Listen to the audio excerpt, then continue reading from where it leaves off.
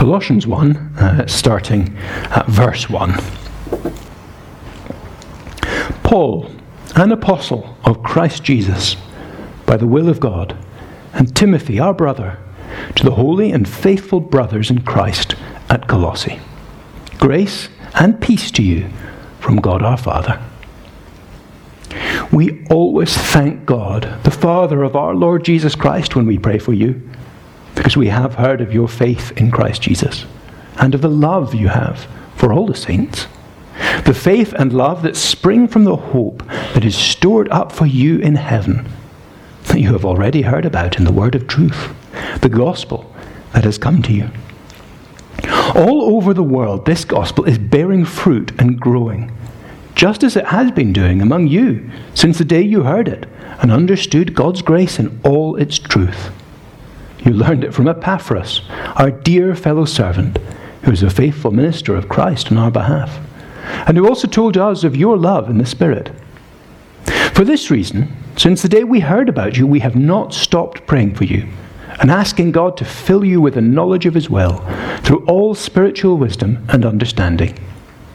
And we pray this in order that you may live a life worthy of the Lord and may please him in every way, bearing fruit in every good work, growing in the knowledge of God, being strengthened with all power according to his glorious might, so that you may have great endurance and patience, and joyfully giving thanks to the Father, who has qualified you to share in the inheritance of the saints in the kingdom of light. For he has rescued us from the dominion of darkness and brought us into the kingdom of the Son he loves, in whom we have redemption, the forgiveness of sins.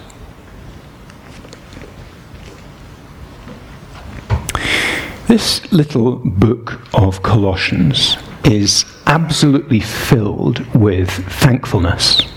You see just there, we're going to look at verses 1 to 8 in particular. They are verses in which Paul and Timothy talk about their thankfulness for what God is doing in the lives of the people of the little church of Colossae. That thankfulness is driven by an appreciation of the wonder of what Jesus Christ has done for his people. The latter half of chapter 1 is one of the most glorious pictures of Jesus in the whole New Testament, just overwhelming poetry almost, talking about who Jesus is as well as what he's done for us. This little letter was written to people who, like all of us, face pressures. On the one hand, to drop, or at least to lower our commitment to Jesus, to step back from it perhaps, not being too enthusiastic. Or on the other hand, face an equal danger, becoming bored, becoming unsatisfied in their Christian life, and so choosing to look elsewhere, whether it's new religious experiences or new ways of living, to help them grow and find excitement and satisfaction and joy. And so these verses from chapter 2, verses 6 and 7, really sum up the heart of Paul's message. So then, just as you received Christ Jesus as Lord, continue to live in him, rooted and built up in him, strengthened in the faith as you were taught, and overflowing with thankfulness. When we recognize everything that Jesus has done and is doing for us, we find ourselves filled with thankfulness. That means we are not tempted to go elsewhere, but instead we discover that by going deeper and deeper into our knowledge of him, we not only have the energy and the strength to keep going, but to go deeper, to find more satisfaction and to serve him better. So again, the thankfulness is absolutely key to the message of this little book. Now, the town of Colossae, small one, not very important. This is a little map of the Roman Empire. Now, if you look, let's see if I can get this red light. This area, which we would call Turkey, which they called Asia, is where Colossae was. Little yellow star in the middle there. It's a reasonable sized little town, nowhere special, nothing important. It's in an area where people had adopted a Greek way of life. You see it's very close to Greece. It was ruled by the Romans. Now, Paul and Timothy, who wrote this letter, had never been there. They'd been to nearby towns, but they'd never been there. However, one of the people from Colossae, a man called Epaphras, as verse 7 says, had met Paul and Timothy, had heard about Jesus. And he'd been so excited by what he heard that he went back to Colossae and he told people there about Jesus. He told them the good news about him, and a little group of people believed him, and they formed a little church. And after a while, Epaphras came back to Paul and Timothy and told what had happened, told about those people and the way that they had come to faith in Jesus Christ, and they were living that faith out in love. And that's what triggers this letter. Verse 7 tells us that it was Epaphras who taught them the gospel, and who then came back, verse 8, and told Paul and Timothy about everything that was happening. And Paul and Timothy are so excited. They are so encouraged. They write back to encourage the Colossian church in turn, and to strengthen them, to stand firm, and to grow in their faith. Now these verses are structured quite simply. There's a greeting in 1 and 2. Just like in our letters, we write, "Dear so-and-so" at the start. Verses 1 and 2 start just in the way that ancient letters always did. It says who it's from, and it says who it's to. This is Paul, an apostle. In other words, one of Jesus Christ's specially chosen messengers from the first generation, sent out to tell people about Jesus. And he's writing with Timothy, one of his fellow workers. And he writes to the people he called his holy and faithful brothers in Christ at Colossae. This little church, it's a band of brothers. It's a family. It's not just a group of people. In God's sight as well, they're holy and faithful. That word holy, you could also translate it saints. I think they've chosen not to use that word in case it confuses us. Sometimes we think of saints as a few special people, but in the New Testament, saints simply means people chosen, set apart by God for him. So all his people. And they're faithful. They're people who have put their trust in Jesus. They were probably trustworthy as well, but I think here it has more the sense of people who have put their trust in him. And he's writing, he wants them to have grace and peace from God the Father. But then he's going to go on to give thanks for the way hearing the news of the gospel has transformed their lives. Now what this will teach us is this. They have grown in faith and love. Faith in God, love for one another. That faith and that love, it says, both spring from the hope that they have heard. The hope that they have heard about in the Christian message. Through the word of that message, which tells them about the hope, their lives have been transformed. This is a reminder to us that whether at the start of the Christian life or further on in the Christian life, it is by being brought face to face, by seeing clearly the hope set before us, that we grow both in trust in God and in love for one another. Hope fuels our lives. Now, this first section in 3-6. As we said, it's a thanksgiving. We always thank God, the Father of our Lord Jesus Christ, when we pray for you. They are full of thankfulness because they can see that God is at work in these people's lives. He's delighted. They're delighted when they think of them. Because we have heard of your faith in Christ Jesus and the love you have for all the saints. Again, people of God. They've changed what they believe and rest their lives on. That's faith. But they've changed the way they live as well. They're filled with love. Love, presumably, if they're living out the Christian life, to everyone, not just to Christians, to the saints, but in the same way that, a loving person shows their love at home. If you don't love your family, but you seem to love people outside, there's something deeply wrong, isn't there? It's the same with Christians. If you don't love your Christian family, but you love people outside, there's something a bit wrong. But not with these guys. They have love for the saints. And if their church was anything like our church, or most churches down the ages, it was full of people who didn't have anything in common, who were different from each other, who naturally don't get on, who naturally fall out. And yet, something new has happened. They have love for one another. And the surprise, as I've already hinted at, is where this faith and love comes from. He says, the faith and love that spring from the hope that is stored up for you in heaven, and that you have already heard about in the word of truth. It's a hope that leads to the faith and love that they have. Well, what is this hope, and how does it lead to this faith and love? Paul says, you've already heard about it. So he's not going to spell out for them exactly what the hope they've heard about is.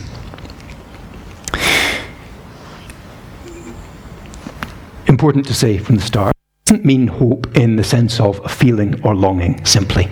I hope to be an astronaut one day. Rather, it's something solid and certain that they expect, that they look forward to. A little bit more like looking forward to your holidays when you know they're booked. At least before COVID had the tendency to write them off or airport strikes. That feeling of, I can get through these few weeks because I know I'm away soon.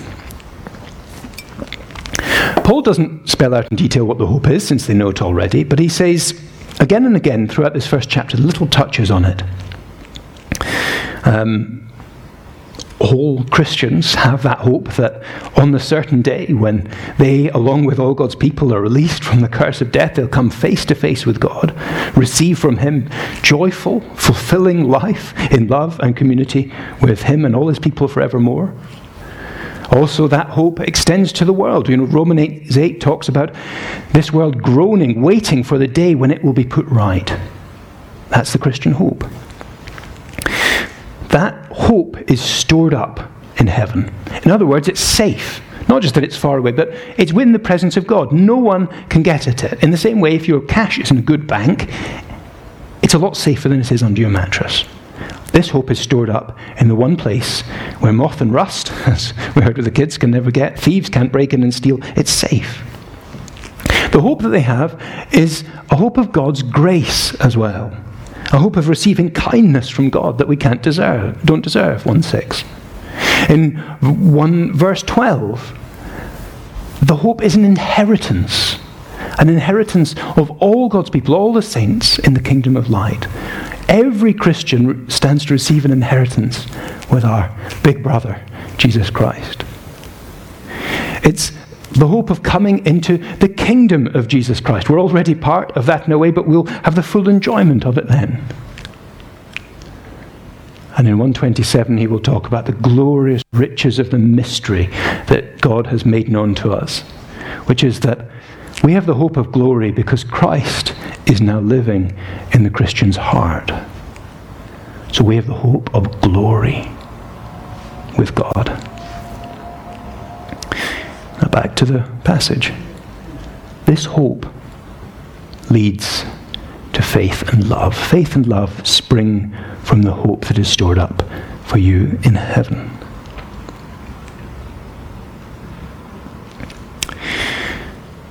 How does hope lead to faith? Imagine you're sick. Doctors can't make you better, but then you see a specialist, and he's been working on a new treatment. It's really successful. Amazing success rate. And he says it's going to work. And it turns out he's a world expert. And not just that, but he's a really good reputation for success. Now that hope's uncertain. But if you're going to go through with that treatment, you put your faith in that doctor. Maybe not quite as certain as the faith in Jesus Christ, but you put your trust in him because of the hope he's holding out to you. That's what's going on here. When people hear about what Jesus offers, the hope that he offers, we put our trust in him. We say, yes, I trust you to deliver on these promises. And in that sense, hope is what moves us to trust, to have faith in Christ. On the two sides, we see more of him, we know more of him, we learn more about him, and we see he is someone who delivers on what he promises. And secondly, we see just how good what he promises is. And so we put our faith in him. Little lesson for us there. Thinking about what God promises us, thinking about heaven, thinking about a life with every tear wiped away, thinking about hope and joy there, thinking about the fellowship we will have with all of God's people from every age, both those close to us and those we've never met. And above all, knowing God himself face to face in all his love and majesty and glory and living in intimacy with him. Thinking about these things deepens our faith. If we are wavering, or if we don't have the confidence we ought to have, perhaps it's because we have lost sight of the hope that he offers. There is that other side of needing to be convinced of the reality of it, needing to be convinced that Jesus is reliable and real. But after that comes a question of knowing the hope that he offers us. And the more we think about it, the deeper our faith will grow. Now, love, too, in the same way, springs from hope. These people have love for all the saints. When we know what's waiting for us, well, we've already heard an example of love when we talk to the kids that springs from hope. They chose, Elizabeth Elliot, Jim Elliot, chose to love the Auca because they had a hope that made it worthwhile. If their hope had been in this life, if their hope had been just living comfortably, they'd have stayed in the USA. There's no competition, is there? If that's what they had to look forward to, if that's all they had to look forward to, that's where they'd have stayed. And it works that way in normal life as well. You know, if your hope in life is getting really rich, it shapes the way you live, doesn't it? It means that you will work as hard as you can at a career that will give you lots of money, or setting up businesses. And we all know that in many cases that leads people to neglect their families, to neglect those closest to them, because they want to be rich. And maybe they see the way to love their families is by getting money and giving it to them. If, on the other hand, your hope is to have a happy family life, you might be content with a lower wage and more time with your family and spending your weekends with them and always making sure you're there for them when things are tough, so that you can support one another, so that as the years go on, the bonds become closer and you support each other better and better. So even in just a sort of normal earthly sense, what you hope for shapes the way you live. Now, if your hope is for what Jesus promises, if your hope is for that hope that is absolutely safe, that you can't lose it, you can live in a rather riskier and more dangerous way. You can risk giving up time and money and energy in loving other people, because you know you're going to be happy and content whatever happens. You know you're going to be with Jesus whatever happens. And in fact, the more you give, the deeper your delight in him is going to be. Jesus wasn't joking when he said it's better to give than to receive. We all know as well, don't we, that it's a lot easier to give when you're on the receiving end of generosity and love and kindness yourself. If you feel like you live in a world where everyone else is out to get what's everything for themselves and not for other people, it's very easy to go the same way. When you meet with love and care and kindness from other people, it awakens the desire in you to return it to other people as well. Exactly the same happens here. When we see what God is promising us, when we see what he has ahead of us, and which is absolutely certain in him, we're released to love with fuller, wholer hearts. Now, there's that old saying, isn't there? You know, so heavenly minded that you're of no earthly use. Sometimes we talk, as if being all interested in heaven will keep us from caring for the people around, for being any use. Now, doubtless there are people like that, but possibly that's more a problem of hypocrisy than reality. Because Paul makes it quite clear. If you really know in your heart the hope that Jesus has for you, if you really know what he's promised, and he will give you, because he's utterly reliable, then you will be freer and more happy and more able to give from a whole and overflowing heart, a heart that is filled with joy and hope and love.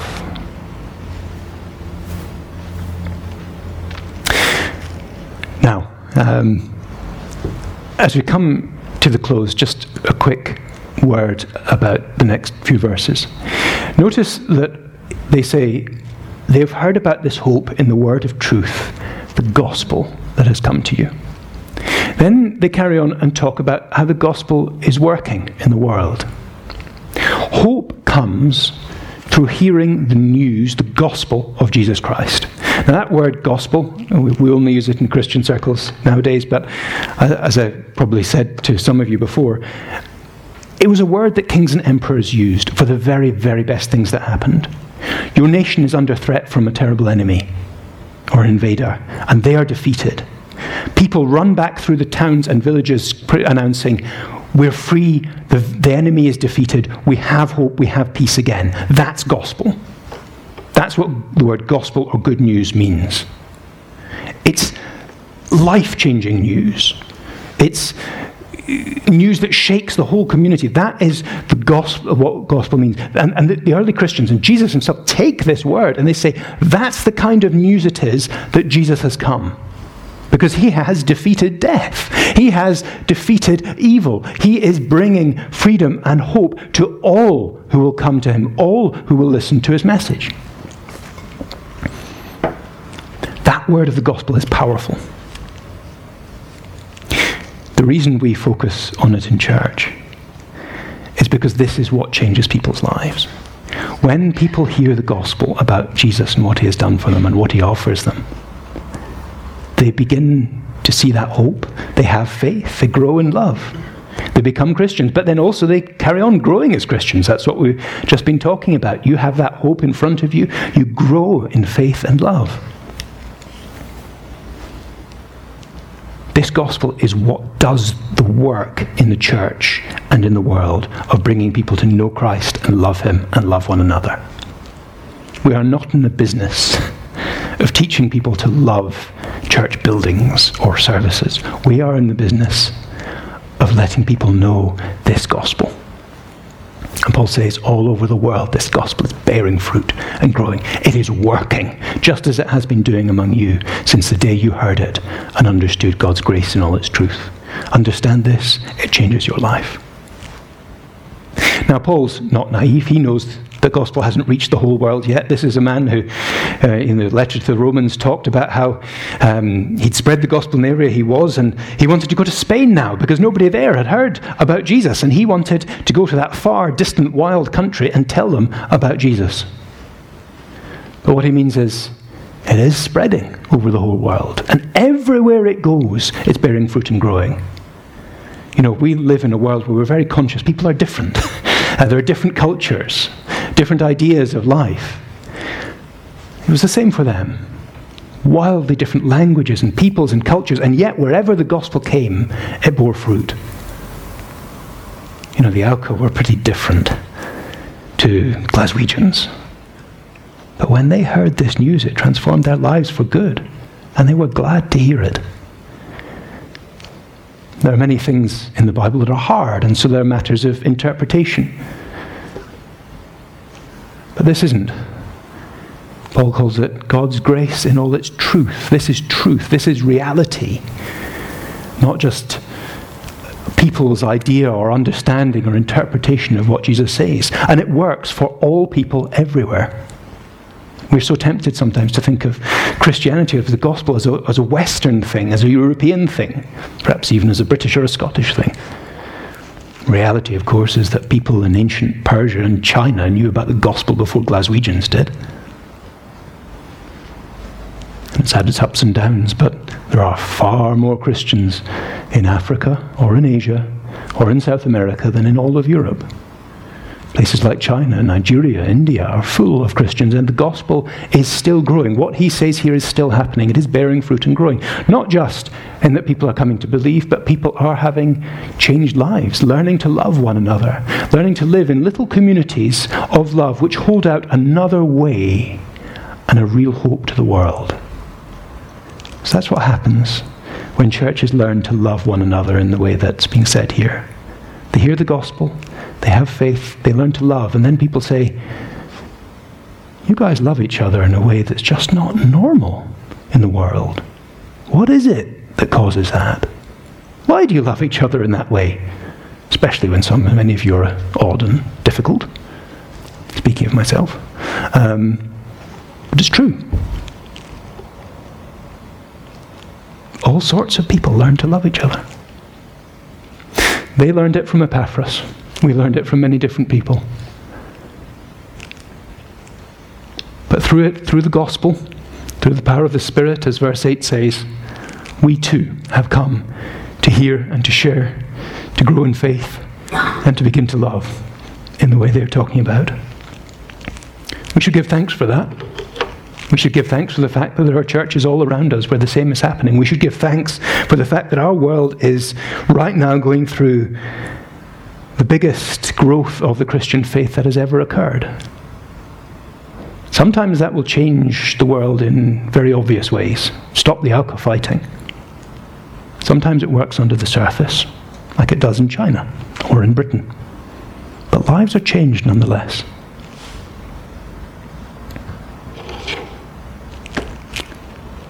Remember the hope that you have.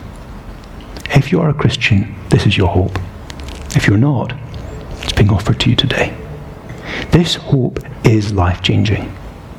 When you read your Bible over the coming week, keep an eye out for those words of hope, words about the future that God holds out to you. And think about them. Not just in keeping in your head, but look forward to them. Might be further away than your next holiday, but it is far better. Let's pray.